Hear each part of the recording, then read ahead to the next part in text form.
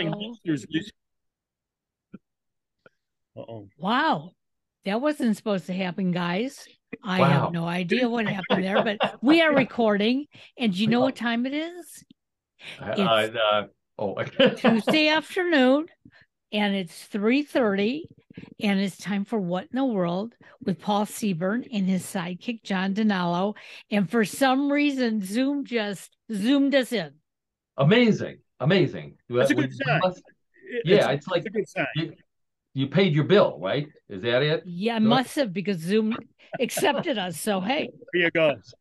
The Zoom bill. Got always got to pay the Zoom bill first, yep. before you pay the gas or the electricity. You pay the Zoom bill. Otherwise, you can't get One in the World with me, Paul Seaburn, your host. Hey, everybody. Thank you for listening to our podcast or watching it on YouTube. If you're watching it, that's great. If you're watching it live, well, cool. 3:30 in the afternoon, 2:30 Central Time, sometime Pacific Time, taking the time out of your day to watch What in the World. I think that's great. You're my favorite person if you're listening, if you're watching us that way. Uh, uh, Thank you for joining us. If you're listening to us in the future on Zoom or on what are we on? We're on all the podcast platforms. Thank you YouTube. for doing that. Yeah, yeah, YouTube and Apple and all that stuff. So I'm Paul Seaburn. I'm your host of What in the World. I am also the editor and head writer at mysteriousuniverse.org, where I do all kind of weird paranormal stuff. And What in the World, for those of you who haven't been here before, we like to do fun news items that you don't hear anywhere else. Our motto is real news, sometimes strange, always funny. And when I say we, I'm referring to first the voice that you just heard a little while ago, Karen Hale, the media mogul at newclevelandradio.net, which is our platform, our producer, and our co-host. So hi, Karen, how are you today? Oh, I'm wonderful. Yes, you're looking great as always. Then we've got at the other end of the spectrum, we've got our other co-host here. Hey, I don't. That's a Old buddy, left-handed compliment. my old buddy. Don't worry, John. I'll compliment you later. I Don't know. worry about it. Just That voice is John Denalo, our host of What in the World of Sports, trivia mogul, all around good guy. Hey, John, how are you doing today? I'm doing well, Paul and Karen. It's Tuesday. We're in Cleveland, and it's good. It's a good day. Yeah, John is being a mushroom. He's hiding in the dark because his favorite team, the Cleveland Cavaliers, had two atrocious games this past weekend. So I don't blame you, John. I would do the same thing. Hopefully, the Cleveland Cavaliers are one of the few teams that have come back from a 3-1 deficit. So who knows? Hope We springs eternal. Let's leave it at Yes. and other than that, that's the end of talking about local Cleveland sports teams right now. So let's get right to it with all the kind of weird things that's going on. Here's a little teaser for you. What are we talking about today? Oh! This is our first story coming up. Seagull screaming. There's a seagull screaming championship in Belgium. Belgium? Yeah, Belgium. That's what it says here. The Bigfoot Sanctuary in Washington State just opened up. We're going to visit that. There's auto mechanics in space. We're going to find out about those. Parrots now have cell phones. You'll find out what's going on there. A trash talking mermaid. I believe she's in Florida. We're going to visit with her. More odd news. John's got a great sport for us this week. A bunch of world records. I've got some really cool world records we're going to talk about. Trivia, as always. And then, of course, at the end, we play everybody's favorite weird news game, Bluff the co-host. So let's get right to it with our first story. As I mentioned, this one comes from, yeah, it does come from Belgium. Okay, so this is I don't want to put the photo up yet because it'll take all the attention away from the introduction here.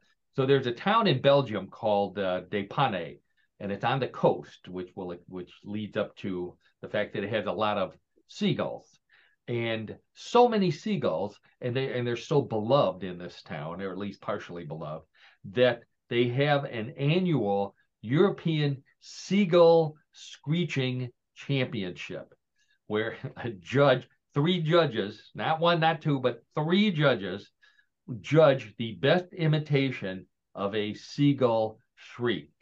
Now, they get participants from all over Europe, maybe even all over the world. They had 50 this past time.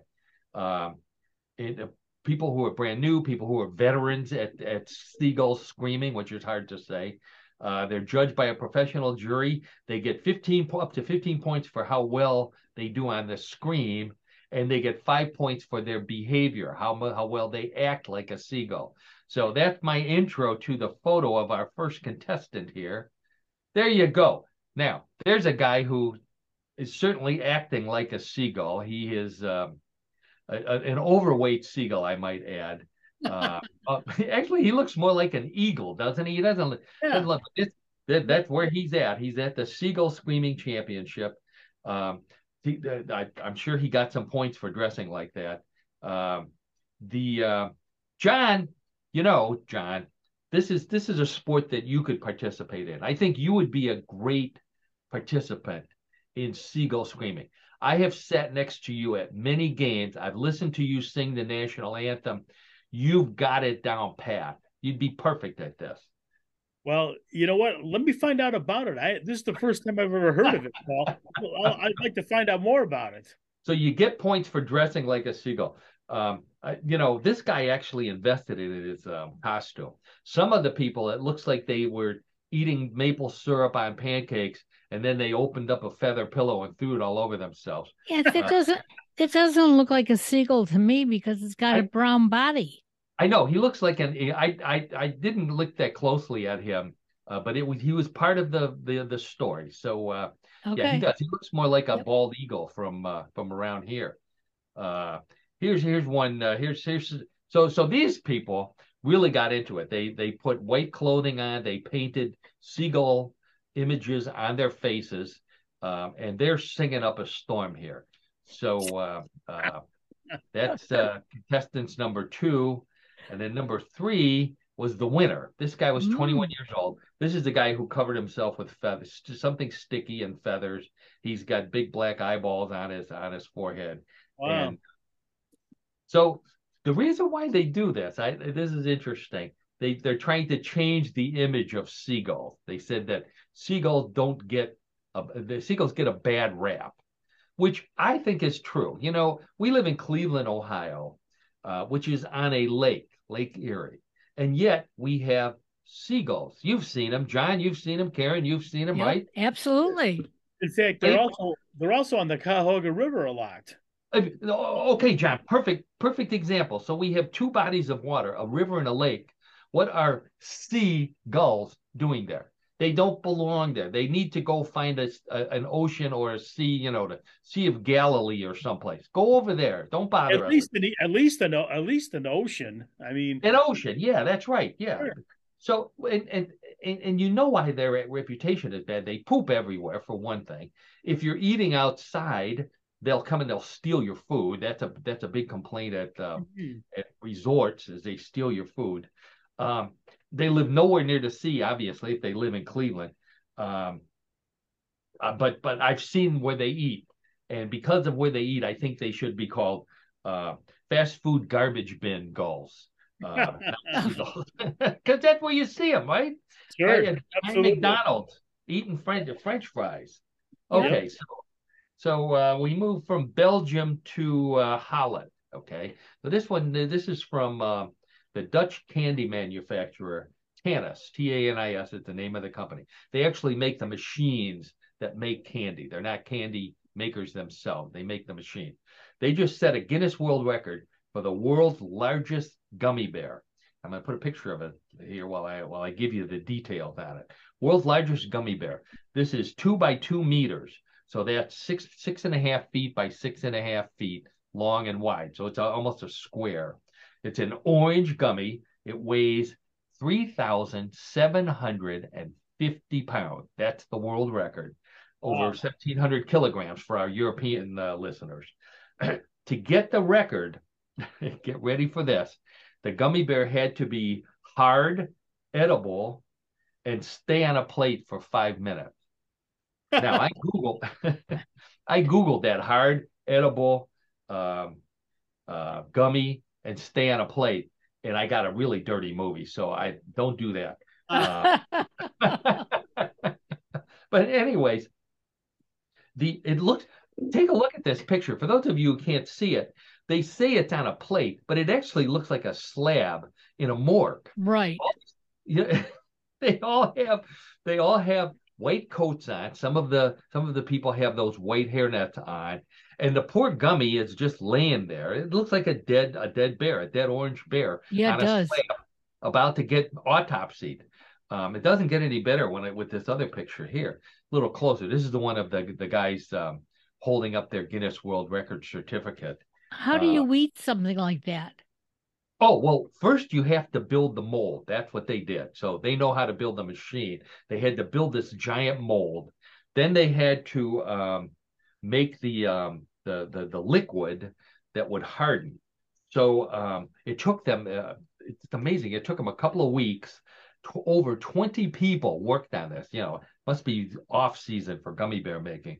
And they crafted this giant mold. Then they poured all the stuff in to make the orange gummy bear. Their first attempt was unsuccessful because the bear did not harden appropriately. So, of course, they poured some Viagra in to. Well,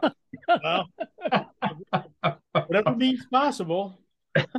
I'm not sure I don't think they used Viagra, but they had to put a hardening agent in there. And eventually, so to answer your question, the first thing, Karen, is it has to be made like a real gummy. It has to contain gummy liquid, just like the real gummy. It has to maintain its shape. And it's currently kept in refrigerated storage, which, I mean, it goes with that morgue idea again. It's going to be showcased to the public at an international trade fair coming up for packaging technology in Dusseldorf, which is in Germany.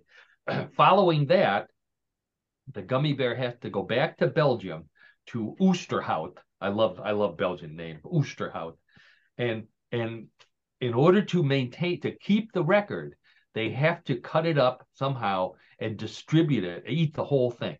So the entire thing has to be eaten in order for them to keep the world record. Yeah. So that means they could get another world record for the most fillings loosened by a gummy bear. You're right. So yeah, I mean they're not the best thing to chew, but so this bear, this 3,750-pound bear, is the equivalent of 850,000 standard-sized gummy bears. To give you another idea of just exactly how big this gummy bear is. The original gummy bear was created in 1922. I don't have my trivia horn anymore here.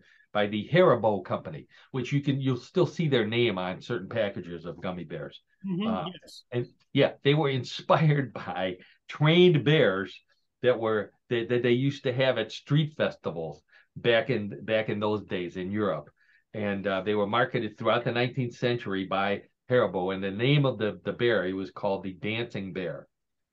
Fruit-flavored gum candy treat for adults and children alike. That was the big ad. In the United States, if you buy a Haribo, the actual original brand, they only come in 5 flavors. And this is a quiz for the both of you and everybody listening out there. So I'm going to give you the flavor. You tell me what color it is. Raspberry. Raspberry would be blue. Blue. John, what do you say? Maybe red? Red. John's right. Raspberries are red. Orange. This is a tough one. Karen, well, I'll give that one to you. So you Orange. Can catch Okay. Lemon. Yellow. Yellow. Okay. Strawberry. Now, you can't repeat colors here. Pink. Oh, that's a good guess. John, you have a guess? I was going to say pink too. It's green. For some reason, because they can't use red, if you get a green gummy bear, it'll taste like strawberry.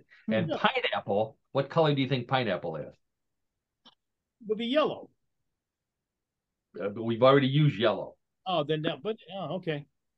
For those of you playing at home, the answer is colorless. If you get a gummy bear that's clear, it'll taste like pineapple if you're a big pineapple fan.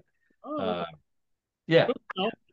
So I was Yeah. thinking that contest about the seagull, they could do this with the bears too. Get people. You fill your mouth with gummy bears, and then you try to roar like an actual bear, and whoever sounds the closest to a bear wins. It could happen. So okay.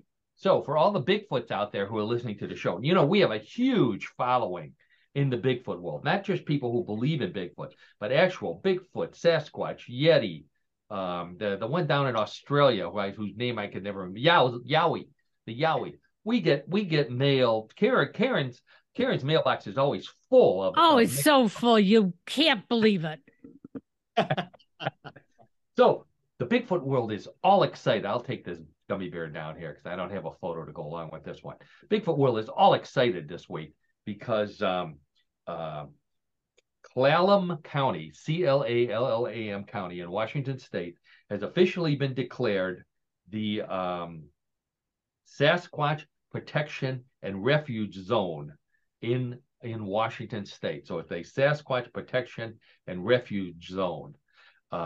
So this is for Bigfoot who don't feel safe at home, which they get that same question when they go to the doctor all the time. And if you're under the age of 50, you've never heard your doctor ask you that. But anyways, so if you don't feel safe, Bigfoot, from living at home, move to Washington to live in Clallam County, which is a refuge for Bigfoot. Any Bigfoot living in the area or visiting for the Forks Sasquatch Day Festival in May all qualify to be members of the sanctuary. However, they do qualify that any swamp apes from Florida do not qualify because swamp apes act like Florida man, and they don't want any crazy Florida Bigfoot in Washington. So sorry, clean up your act. Now, I wanted to read the proclamation because I thought this was great. Where it's got a bunch of whereases in it, so that's how you know it's official. Mm-hmm. Whereas, yeah, John, my legal expert, confirms us here. Whereas legend, sighting, research, investigation, and recognition by various counties in various states support the notion that Sasquatch exist, and with number one, I want to stop there because I think it's nice that they also included Bigfoot, Yeti, and giant hairy ape. I checked with them, and they also said they also include gay Bigfoot, lesbian, and trans Bigfoot. So very inclusive people up there in Washington State. Very liberal. Yes. Yeah. Whereas, if Sasquatch exists, it is not flourishing. Given the very unusual event of being sighted, and it's likely an endangered species and subject to great harm and extinction if it continues to be unprotected. Whereas Clallam County desires that its citizens recognize the need to protect Sasquatch. Now, therefore, also another legal term there, John, right? Now, therefore, we, the Board of Clallam County Commissioners, hereby request all citizens of Clallam County recognize this as a refuge of Sasquatch. There you go. So all set. We could have done this in Cleveland. We've talked about at least one Bigfoot in the Cuyahoga Valley National Park. If nothing else, I think they should put up a sign. They should put up a Bigfoot crossing in the Cuyahoga Valley National Park. That would be a good idea. Yeah, right. Yeah. If you hit a Bigfoot, you can imagine what kind of damage that's going to do to your car. Yep. So yeah, put a crosswalk up there like they have for the bikers and the hikers. We could do that. Then I could talk about that on What in the World. Okay. All right. So now we go to Carnegie Mellon, University, which is in Pittsburgh. I've got a couple of Pittsburgh stories here. So researchers at Carnegie Mellon Robotics Institute have designed a robot, an off-the-shelf robot, quadruped. That's the dog kind. I'll put up a picture in a second here.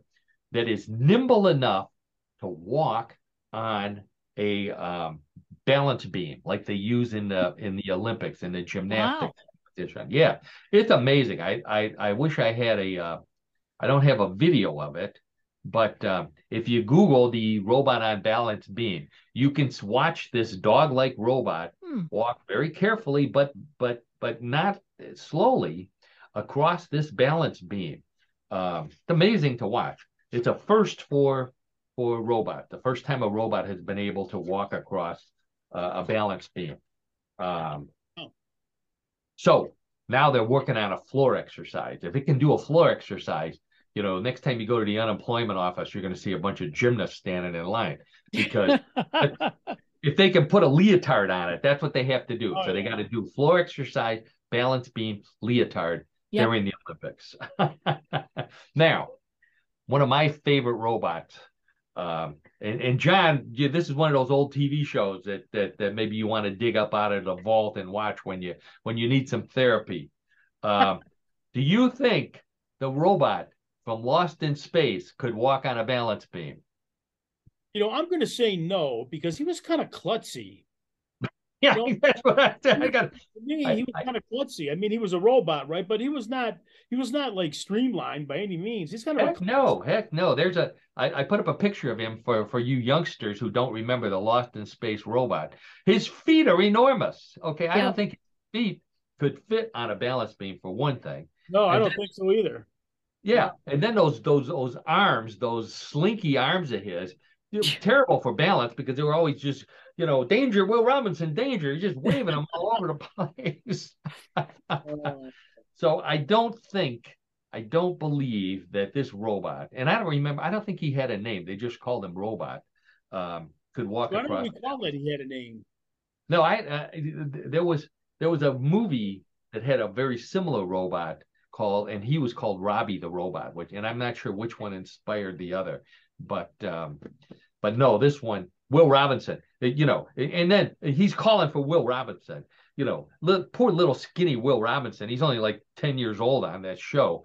If that robot's falling off the balance beam, Will Robinson's not going to help him. That's true. I think yeah, exactly. All right, let's go to a mermaid. Oh, and I've got a photo. I know John likes the photo of the mermaid. I do. I'm sorry, I didn't have a Bigfoot photo, so I'm making up for it with the mermaid. So this girl, lady, her name is Merle Levand, better known as Mermaid Merle. She lives in Florida. She calls herself the Eco Mermaid. And the reason why she calls herself the Eco Mermaid is because she swims with her mermaid fins on and just set her fifth Guinness World Record by swimming 50 kilometers, that's 30 miles, while wearing her mermaid monofin, is what those are called, around Biscayne Bay in Miami, and collected trash along the way. And this photo, the photo on the right, shows her with her monocan. On the left, there she is, swimming with her feet inside the fin, picking up a can, looks like a soda can, while she's swimming. And what they do is they follow her along, and she throws them into the boat. So she swam 30 miles picking up garbage in Miami. Why? Because she's concerned about the environment. Yeah, but you could, use a net to do it rather than. Never mind. Would we be talking about it on What in the World if she used a net, Karen? Oh, you're right. We wouldn't. We're all about unconvention, that's for sure. So excellent point, John. Excellent point. Unconventional. That's what we're saying here. She's in danger though when she's doing it because the manatees, there's manatees all over the place, and the male manatees, they get a little love sick, and it's just like the sailors thought that manatees were actually beautiful mermaids. The manatees think that the mermaids are actually beautiful manatees. So she has to watch if there's any manatees around chasing after her. And it's tough being a mermaid these days. You may not realize this, but sure. Don't be so hasty, John, when you find out what the question is. All right. Okay. So the question is, if you're a mermaid, where do you go to the bathroom? That's just one of the mysteries of the universe. That's a good answer. That's John's new answer when he doesn't know the answer. It's one of the mysteries of the universe. It's a good catch-all. Think of it, folks. It's a good catch-all. Well, my fear, somebody's going to suggest, probably our buddy Mark down in Austin. He would say, "Oh, well, she goes in the toilet just like everybody else." Oh no, not a mermaid. Toilets are like the funeral home for mermaids. They know all the goldfish go down there. Dora, what was that? Where in the world is Dora? I can't remember the name of the movie that she was in. She went down the toilet. she's not going to go on a toilet. Who knows what's going to happen? So I'm not going to say where I think mermaids go to the bathroom. I'll just leave it up to your imagination. All right. So now, as much as some of you would like for me to leave, what's her name again? Mermaid Merle up. I'm going to take her down here. There we go. All right. So this one comes from outer space. You know how we love, we're not just what in the world, we're what in the universe is what our name should be, because we occasionally have space stories, and this is a space story for you. This is about auto mechanics in space. And it's the weird, John, it's one of those unusual stories here. So two Russian cosmonauts are they're doing maintenance on the Russian side of the International Space Station. What kind of maintenance are they doing? They're replacing a radiator. I kid you not. They're replacing a radiator on the Russian side of it. This thing was built. It sounds like it's an old Chevy space capsule up there. Really? So they're replacing a radiator and they're talking to each other, like Boris, hand me wrench. And all of a sudden, they pick up a sound in their headset that neither one of them said. And the sound is 150 Irigoyen, you said. 150 Irigoyen, you said? It's a question. Neither one of them has any idea. Neither one said it. They have no idea what it was. So they asked NASA, because they were concerned. They asked NASA if NASA would trace the audio to find out what it is. And they traced it to Argentina.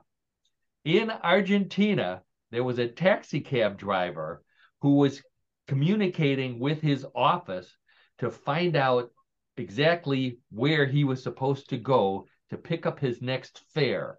And somehow that signal got discombobulated and ended up in the headset of two Russian cosmonauts, replacing the radiator on the International Space Station. Wow. You can't make that up. No, you can't make that up. It's honest to God true. What part of that is more absurd? That a taxi connected to the International Space Station, or that cosmonauts are swapping a radiator? Both pretty. Yep. Yeah. They're out there. They got wrenches, radiators. They got duct tape. They're just having a gay old time up there.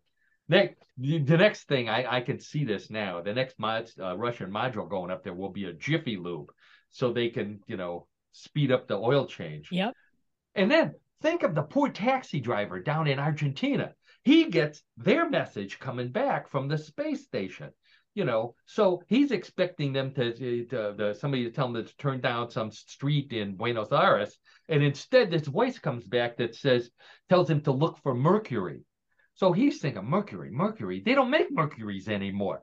So he sends something insulting back up to the space station, and then they get insulted, and they say, well, why don't you look for it in Uranus? And he says, Uranus, hey, and the next thing you know, there's an international incident, and I just, Bruce, honest to God, I was just so shocked by that one. Okay, so there's some things in the world that you don't mess with, and usually it has to do with food on what in the world. So one of the things you don't mess with in the world of food is fortune cookies. Don't mess with the way they taste. Don't you dare. Fortunes, right, Karen? Right. Yeah. I need my good fortune. That's right. And the lottery numbers on the back. Yeah. So I wonder what Confucius thinks about, he looks down from wherever he is in the afterlife, and all of his wisdom is neglected because everybody opens up their fortune cookie to get the lottery number on the back. And nobody ever wins. You never see anybody saying, I won $200 million from my fortune cookie. Never hear him say that. Right, exactly. No. So, New York-based company Open Fortune, which produces and distributes fortune cookies to more than 47,000 restaurants around the world. Wow. They are the Michael Jordan of fortune cookies. They recently began using, and I hate to use this word because I hate it, they're using Chat GPT, that artificial intelligence that everybody's afraid of, that's kids are using it to write term papers, and Companies are using it to evaluate employees. It's awful. It's terrible. It's going to take over the world. So now it's taking over fortune cookie. They actually are using it. And the company said that it can write fortunes at an exponentially faster rate than humans, and most customers can't tell the difference, which that scares me even more. A customer can't tell the difference when it's a chat GPT fortune. When the fortune says, it says, you will meet a short, naked stranger with gray skin, a big head, and 3 fingers. That's not a human being. I'm sorry. That's a bad fortune. That's an artificial intelligence fortune. Don't listen to that. And you know what happened? People get it. They open that fortune, they read it, and they say, well, yeah, as long as he's got a job and he's good with kids, I'll meet him. Why not? So anyway, don't mess with fortune cookies. No artificial intelligence in fortune cookies. Okay. So we mentioned Pittsburgh before, and John will vouch for this, like the sports fan that he is. People in Cleveland don't like Pittsburgh. There's a simple reason why. It had nothing to do with the fine people in Pittsburgh. It has to do with their sports teams. Generally, one in particular, whose name I'm not going to mention. Sorry, Steeler girl down in Texas. Oh, rat, I did it. So here's a reason to go to Pittsburgh.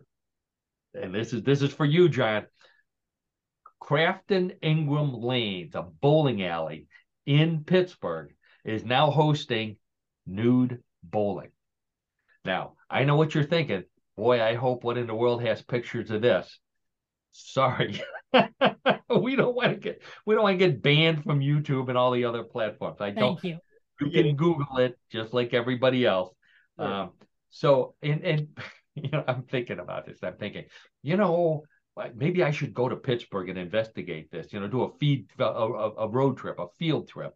But I like bowling. I like bowling more than golf because when I bowl, I never lose my ball. So, that's a good one. Well, that's a good anyway, one. Yeah. So John, I know John's already writing all this down. For those of you who can't see, John's writing down all the directions here. So John, it's called. Get ready for this. It's called Balls Out Bowling. Is the name of the event, and it's held by the Pittsburgh Area Naturist Club. So, and it means very simply, everybody has to be nude, or they make one exception, and that is if ladies want to wear bikini bottom, they can wear bikini bottom. Otherwise, everybody has to be nude. Now, before I go on, John and I have lived in Parma, Ohio.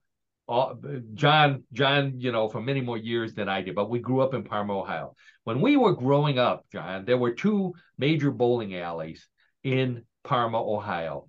And I was imagining either one of those hosting nude bowling and what they would call it. Now, I don't think I could see that. I mean, I know the bowling alleys, right? But well, first one, it was on State Road. It's called Tuxedo Lanes. Sure. So of course it would be no tuxedo lanes for nude bowling night. But you're right, I couldn't see anybody. But the other one, and this is terrible, the other one, it was closer to my house, and that was called Red Circle Lanes. Now, I don't want nudity and red circle in the same sentence at all. So I don't think that those 2 would go together whatsoever. Well, I'm right with you on those 2 for sure. I'm right with you. And that's right. And we know a lot of people in Parma. I don't think we'd want to see too many people in Parma naked and bowling. No, in fact, throw out the bowling. First of all, it's even a bad visual. I mean, leave it at that. So, but think about it. The Olympics used to be in the nude back when the Olympics first started. With the Greeks, they competed naked. Yes.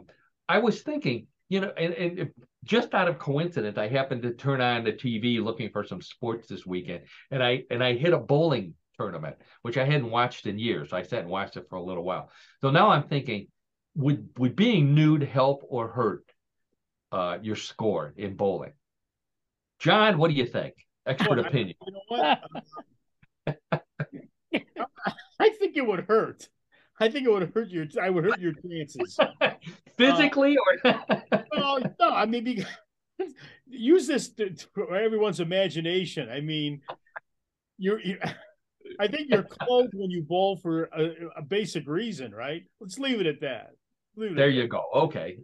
Karen, I'm not going to. You're gonna stick to the seats in between your chin. Oh my, there you go. There it is. Okay, Karen, very good point, and which brings up the next point that they mentioned was that it's BYOB and you must wear shoes. So you have to wear bowling shoes, but you're right, you can't have anything on the seat. So you're going to stick to the seat. The other thing is there's no cameras or anything like that. So you have to sit there stuck to the seat while, the other bowlers are bowling. What do you do? Okay, at a bowling alley, when you have clothes on, you eat. Or now, drink. Yeah. Or drink. Eat or drink, John. So my question to the nudists listening to our show is, while you're eating, do you really need a napkin when you're nude? That's a thought to ponder. That's a thought to ponder, Paul.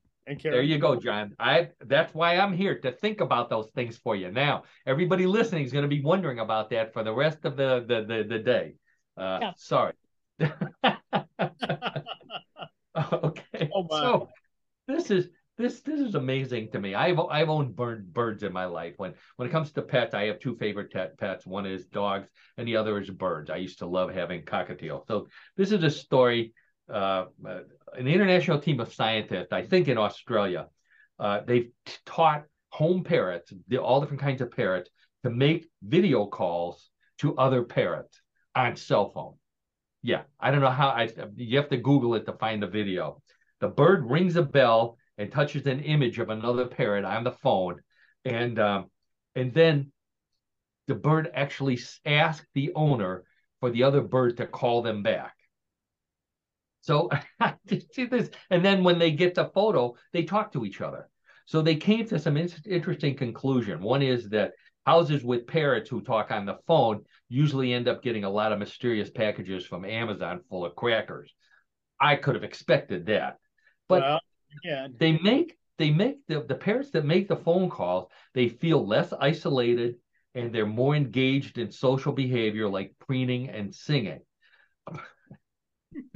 The birds really need to talk to other birds to do that. The thing that I think they're covering it up for, is that these parrots gossip about their humans that they live with. That would stand to reason in a way. That would stand. Sure, or they gossip about other birds. I can just see a bunch of female parrots talking on the phone. First thing, that male macaw. I saw him doing strange things with a feather duster. I don't know what he was doing. And then the males do the same thing. They know that female parrot over there, she's sitting on fake eggs only because she wants the insurance deduction. So, I think this is not a good thing. Here's another thing so here's some good news now after we get through the bad news. And this is Karen spent much of her life in Michigan, so we got a Michigan story for Karen here. The Burger King franchise, the major Burger King franchisee in Michigan, just closed 26 locations. Closed them, laid everybody off, mostly in Metro Detroit. So a company by the name of Stizzy, Stiizy. Have you heard of them, Karen? Never heard of them. Okay, nope. I'll tell you what. They're a cannabis brand in Michigan. I didn't know that marijuana was legal in Michigan. Yep. Apparently it is. Yeah. So Stizzy has offered to hire every single Burger King employee who was laid off. Every single one. What a great thing to do. That's a great thing to do. Yeah, John. Now, I know there has to be an ulterior motive, right? And there is. If you think about it, if you work at Burger King, you know an awful lot of people who smoke marijuana, especially the people that come in and order the triple Whoppers and an extra order of fries, at 2:00 in the morning. You know that they're good marijuana customers. So just call up all those people, invite them to your new job over at Stizzy's. That's another thing that stands the reason, Paul and Karen, right? Yeah. There you go. There you go. Very logical. Yeah. What's the most popular brand of marijuana in Michigan, Karen? Time's up. Yeah, I know. Time's Time's up. It's Kalamadoobies. Kalamadoobies. Uh, All right, let's see. Do I want to do this story? Yeah, I'll do this story real quick here. So the moon. This is scary, actually. Going back out into space for a second here. Scientists have just told us that the moon is pulling away from Earth. Believe it or not, they measure it, and the moon is slowly but surely moving away from Earth. Why? It's afraid of what's going to happen in the next election. That's what I think. But actually, what it's doing is it's the gravity. It has to do with the gravity, obviously, of the two bodies, but also because Earth is spinning slower than it did, millennials ago. Millenniums, not millennials are people, millenniums. So this drift is taking place, and NASA says that it's moving. It's because the Earth is spinning slower. Now they didn't say why. My guess is because we're gaining weight constantly. So it's got to be. It's like a like when you try to start your car and the battery's dead. Um, they've estimated that the moon is pulling away from Earth an average of 1.5 inches per year, which wow. which is like every 8 years it pulls a foot away. Now that's a sizable amount that pulls a foot away from us every 8 years. Um, so they contacted Elon Musk, whose rocket just blew up, and he says, "Oh, now you tell me, I'm trying to get to I'm trying to get to the moon, and now you're telling me the moon is moving. I can't hit a moving target. Come on, give me a break." Yeah, And on that note, yeah. I hate to give Elon Musk a break, but I will. Um, so I think we're going to move on to what in the world of sports with John Donella. Boy, I hope I got my sports notes here. So every week on What in the World, we after we do the news, we turn to John, my old friend from college, the What in the World of Sports. I asked John to find us some unusual sports to talk about that fit with the theme of What in the World. Real sport, sometimes strange, always funny. Okay. And John always manages to find a good one. I ask him sometimes to find sports that we can compete in. Sometimes we can, sometimes we can't. I think this one this week is one that we might be able to handle. Even Karen might Even me? I think all three of us could do it. Along Yes, I agree. along with our listeners out there. So John, why don't you introduce the sport while I line up your photos for you? Sounds good, Paul. So this week, ladies and gentlemen, our sport is a sport that has the word ball in it. Oh, it's good sign. It is certainly not unusual, but the name is Okay. introducing stool ball. Oh, Wait. and that's it for this week for What in the World of Sports. No, wait a second. Wait, hold your horses. John. Really? Stool ball? Hold your horses. Okay. Now listen, with a name like that, you can think of several different things. Let's leave it at that. Leave it at that. Okay. Okay. But stool ball is an actual sport that dates back to the 15th century. Wow. And originated in Sussex and in southern England. Okay. It is what is called a, quote, traditional striking and fielding sport, unquote, and could be an ancestor to the popular English sport of cricket. A game that it resembles in some respects and also resembles some aspects of baseball, softball, and rounders. Really? Okay. Yeah, the sport has been called cricket in the air.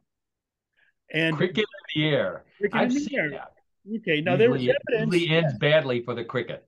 There is evidence that it was played by milkmaids who used their milking stools as a wicket.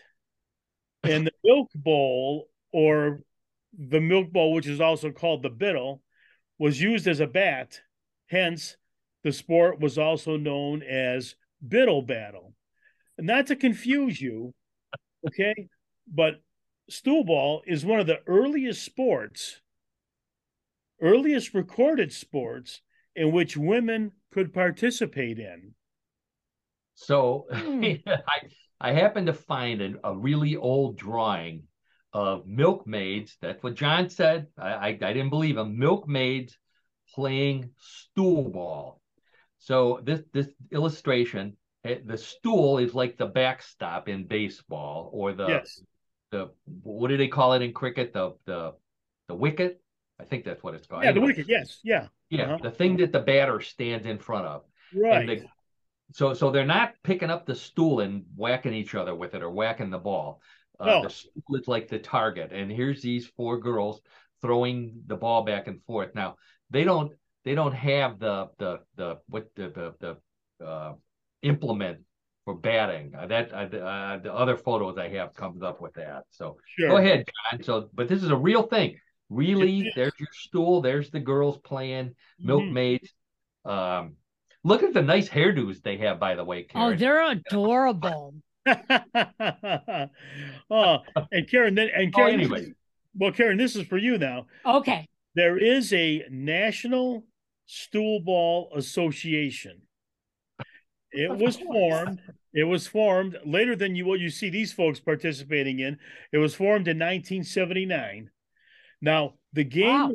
now the game was officially recognized as a sport by the governing sport body in England, which is called the Sports Council, and that took place many years after this in 2008.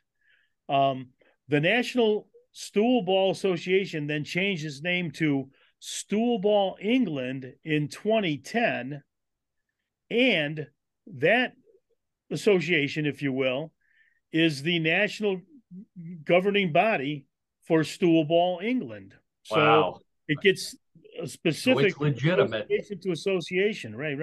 Now, Wow. now the game's national popularity from the middle and then later ages uh, faded into the 1960s, but then there was a rebirth, and it still today is being played, obviously, and it's played at a local league level in Sussex, Kent, Surrey, and the Midlands, where teams can be men's, women's, or mixed. Wow. So for those of you who need a reason to follow us on YouTube, I've had some pictures, some older pictures dating back to the early 1900s, I would think, black and white, showing women at that time playing stool ball in long skirts.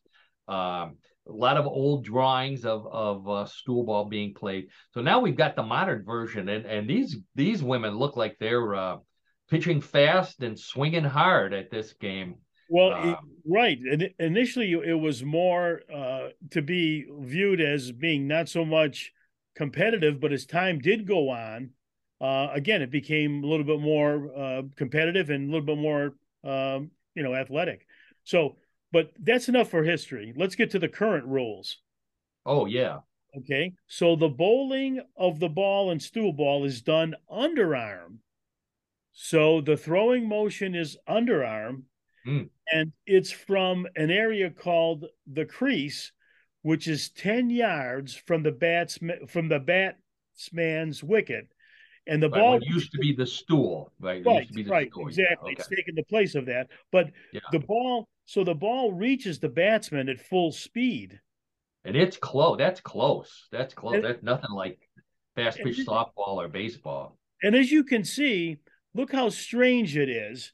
I mean, basically, it's a square piece of wood that's, at a Yeah. person's shoulder, height, if you will, and it's Yeah. fastened to the Yeah. post. Excuse And me. the bats, the thing that they hit the ball with are not that big.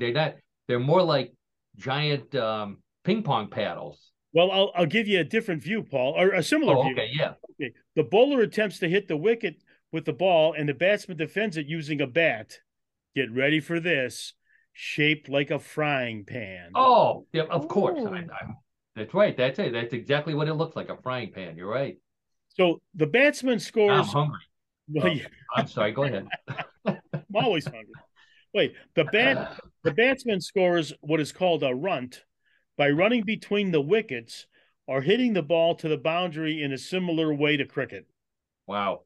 A ball hit over the boundary counts for 4 runs, and if it hits the ground before reaching the boundary or before reaching the boundary, it counts for 6 runs.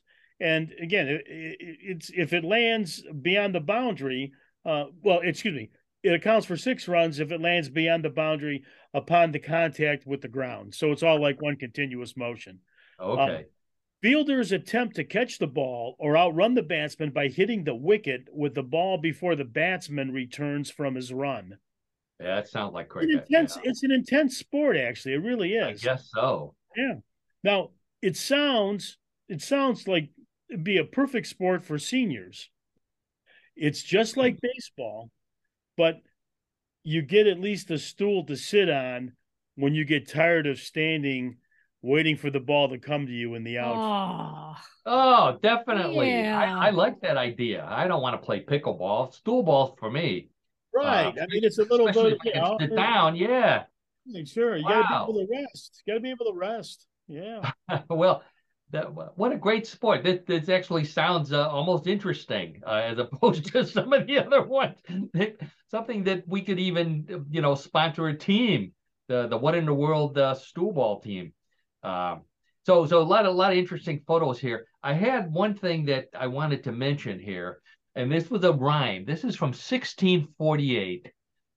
It was so popular back then that this guy Robert Herrick in 1648 wrote this rhyme that apparently the women used as a cheer for stool ball. And I want to read for those of you who aren't on YouTube. I'll read it for you real quick.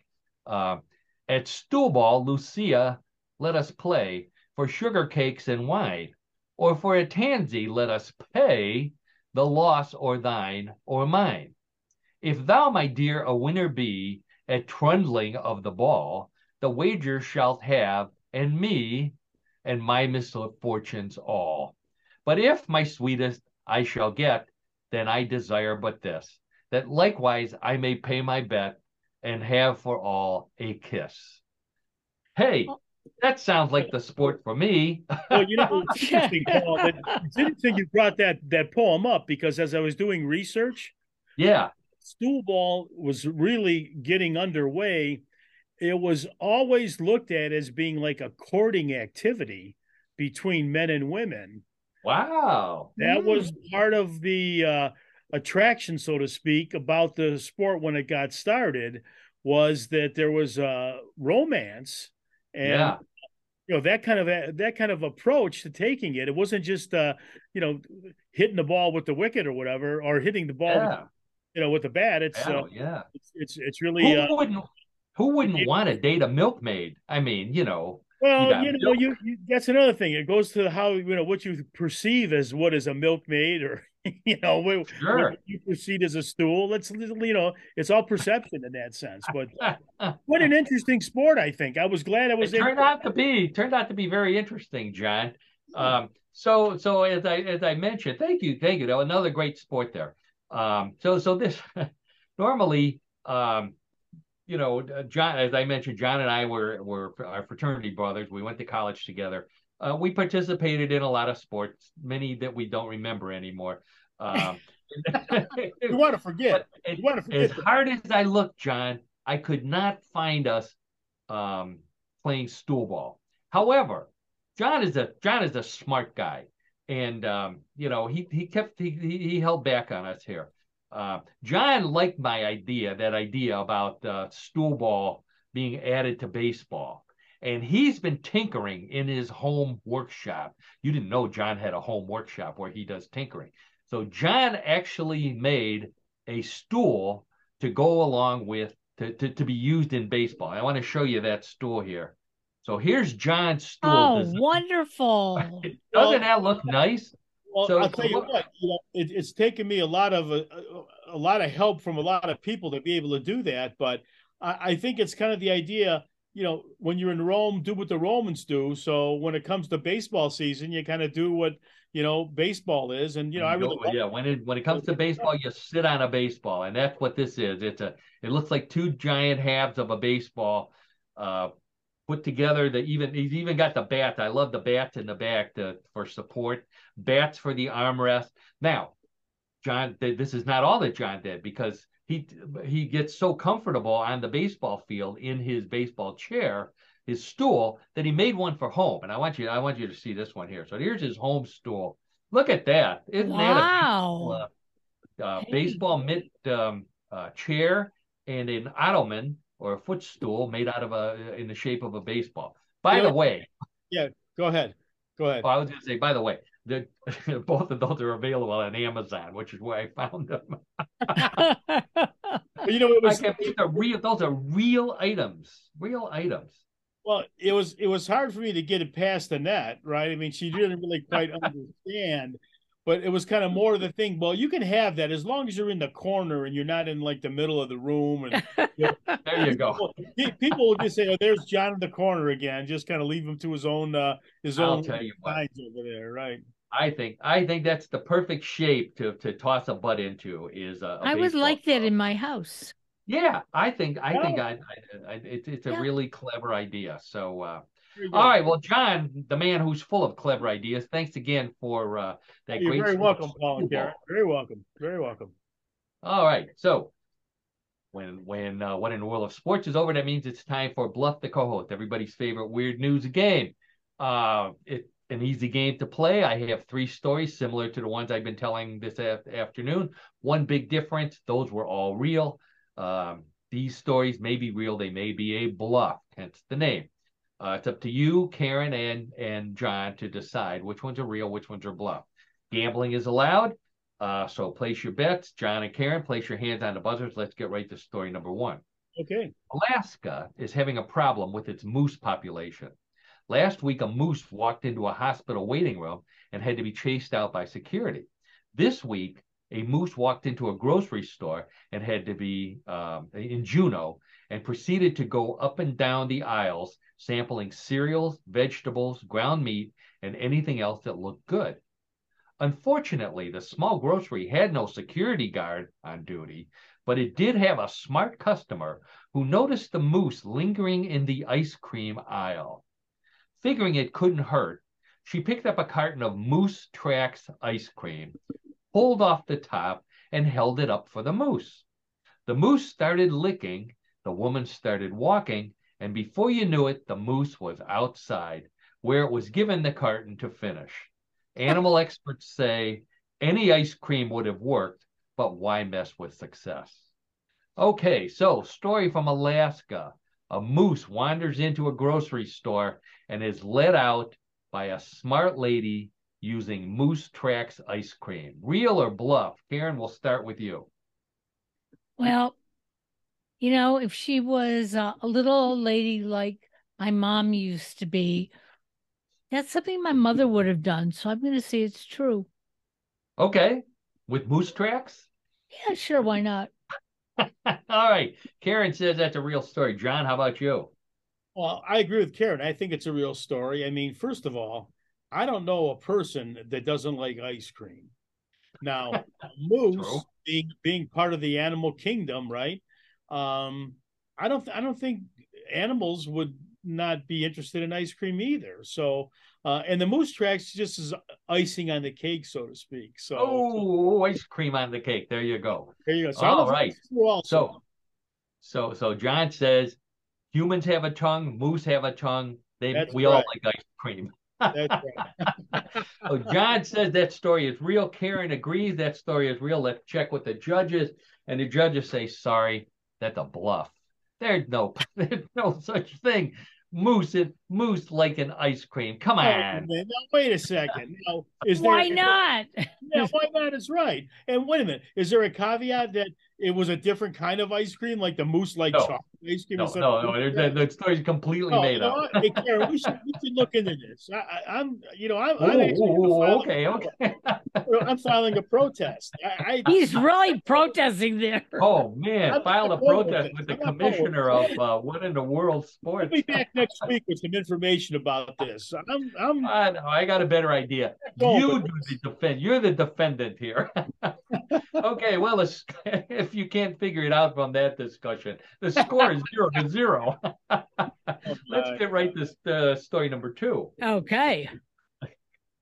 A traditional annual activity in Japan is something called the Crying Sumo Festival. Babies under the age of 1 are dressed in tiny sumo wrestler outfits, and one parent carries them into a sumo ring where they face another parent holding a similarly dressed baby. When the referee gives the signal, the parents must make faces and try to make their own baby cry. The first baby to start bawling is declared the winner. It is believed this was actually developed by bored doctors who wanted to hear babies cry in order to test their lungs, and it became so popular that it is now a popular annual ritual in many small towns. Get your crying sumo outfits on Amazon and start practicing your ugly faces.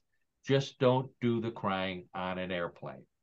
Okay, the Crying Sumo Festival in Japan, where you make faces at babies to make them cry for cash and prizes. John, what do you say, real or bluff? I'm going to say it's real, and I have a reason for this.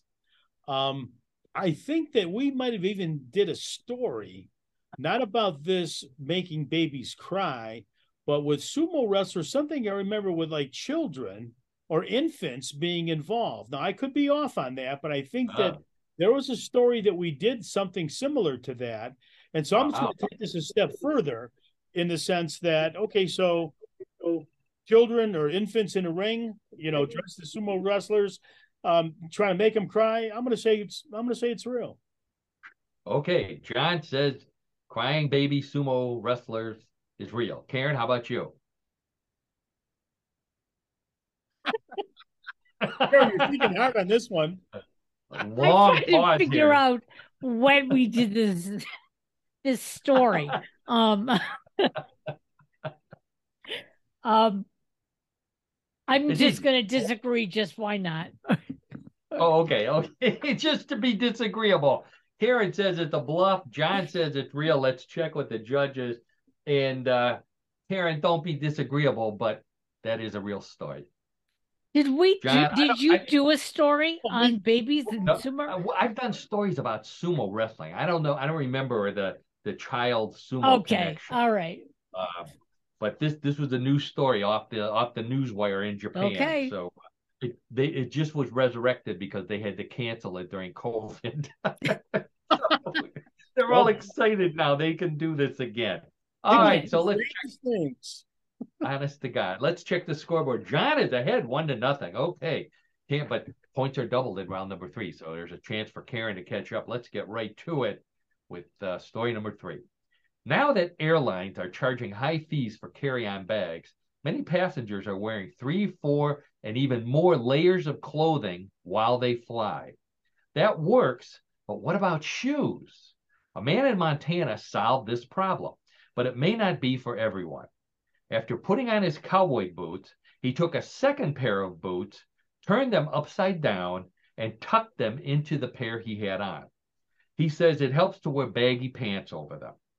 He then attached his loafers to the brim of his cowboy hat. Hats are allowed and travel for free as long as they fit in the overhead compartment. Finally, he got a pair of those slippers that look like gloves with little sleeves for each toe and wore them as gloves on his hands. Gloves fly free too. It took him a while to get through security, but he saved enough money to afford to eat at an airport restaurant without the slippers on his feet, of course. Okay, so the man who wore, seems like 4 pairs of shoes on a flight in order to beat the fee for carry-on luggage. What do you say, Karen? Real or bluff? Golly. I think you have to wear all those clothes because it's cold on an airplane today, but I'm going to say this is a bluff. Oh, Karen says it's a bluff. Okay, John, how about you? Well, I think this is a bluff, and I'm just going to throw this out there.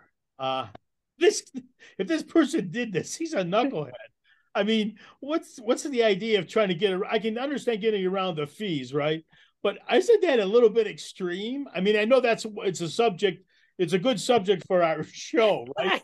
but if a person really did this, he's a knucklehead. I'm going on a limb on that one. He's a Send all knucklehead. your hate mail to John Dinallo, care of. Care of What in the World with Paul Seaburn. Okay. All right, John. So, John, let me make sure I got this straight. So, John said it's a bluff, and Karen said it's a bluff, right? Both of you say it's a bluff. That is correct. Let's check with the judges. And the judges say you're both right. That was a bluff. Thank Oh, God. Oh, good. I guarantee one of our listeners is thinking, I could do that. Well, that might because as John said, we have knuckleheads for our listeners. Well, I'm just putting it out there. I mean, just putting it out there. A good old stoolball John, as we're going to call him now. So that's the end of What in the World for this week. I'm your host, Paul Seaburn. Thank you so much for joining us in the future on YouTube. Please, if you like us on YouTube, follow us. Do all that good stuff so that we know that you are listening, and we thank you so much for doing that. I want to thank our producer, media mogul at newclevelandradio.net, and wonderful co-host Karen Hale. Thank you so much for everything you do for us at What in the World, and for all of the podcasts on newclevelandradio.net. Everybody, check them out. Last but not least, my old buddy John. A fun show for us today, John. Thank you so much for everything you bring. You're welcome. It's a great show, and again, you just keep coming up with those three things at the end of the show. I mean, it makes you think. It makes you think. It certainly does. Gives you something to think about for the rest of the week. All right. On that note, we will say bye-bye till next week. Go Cavs. Go Cavs. Go Cavs, right.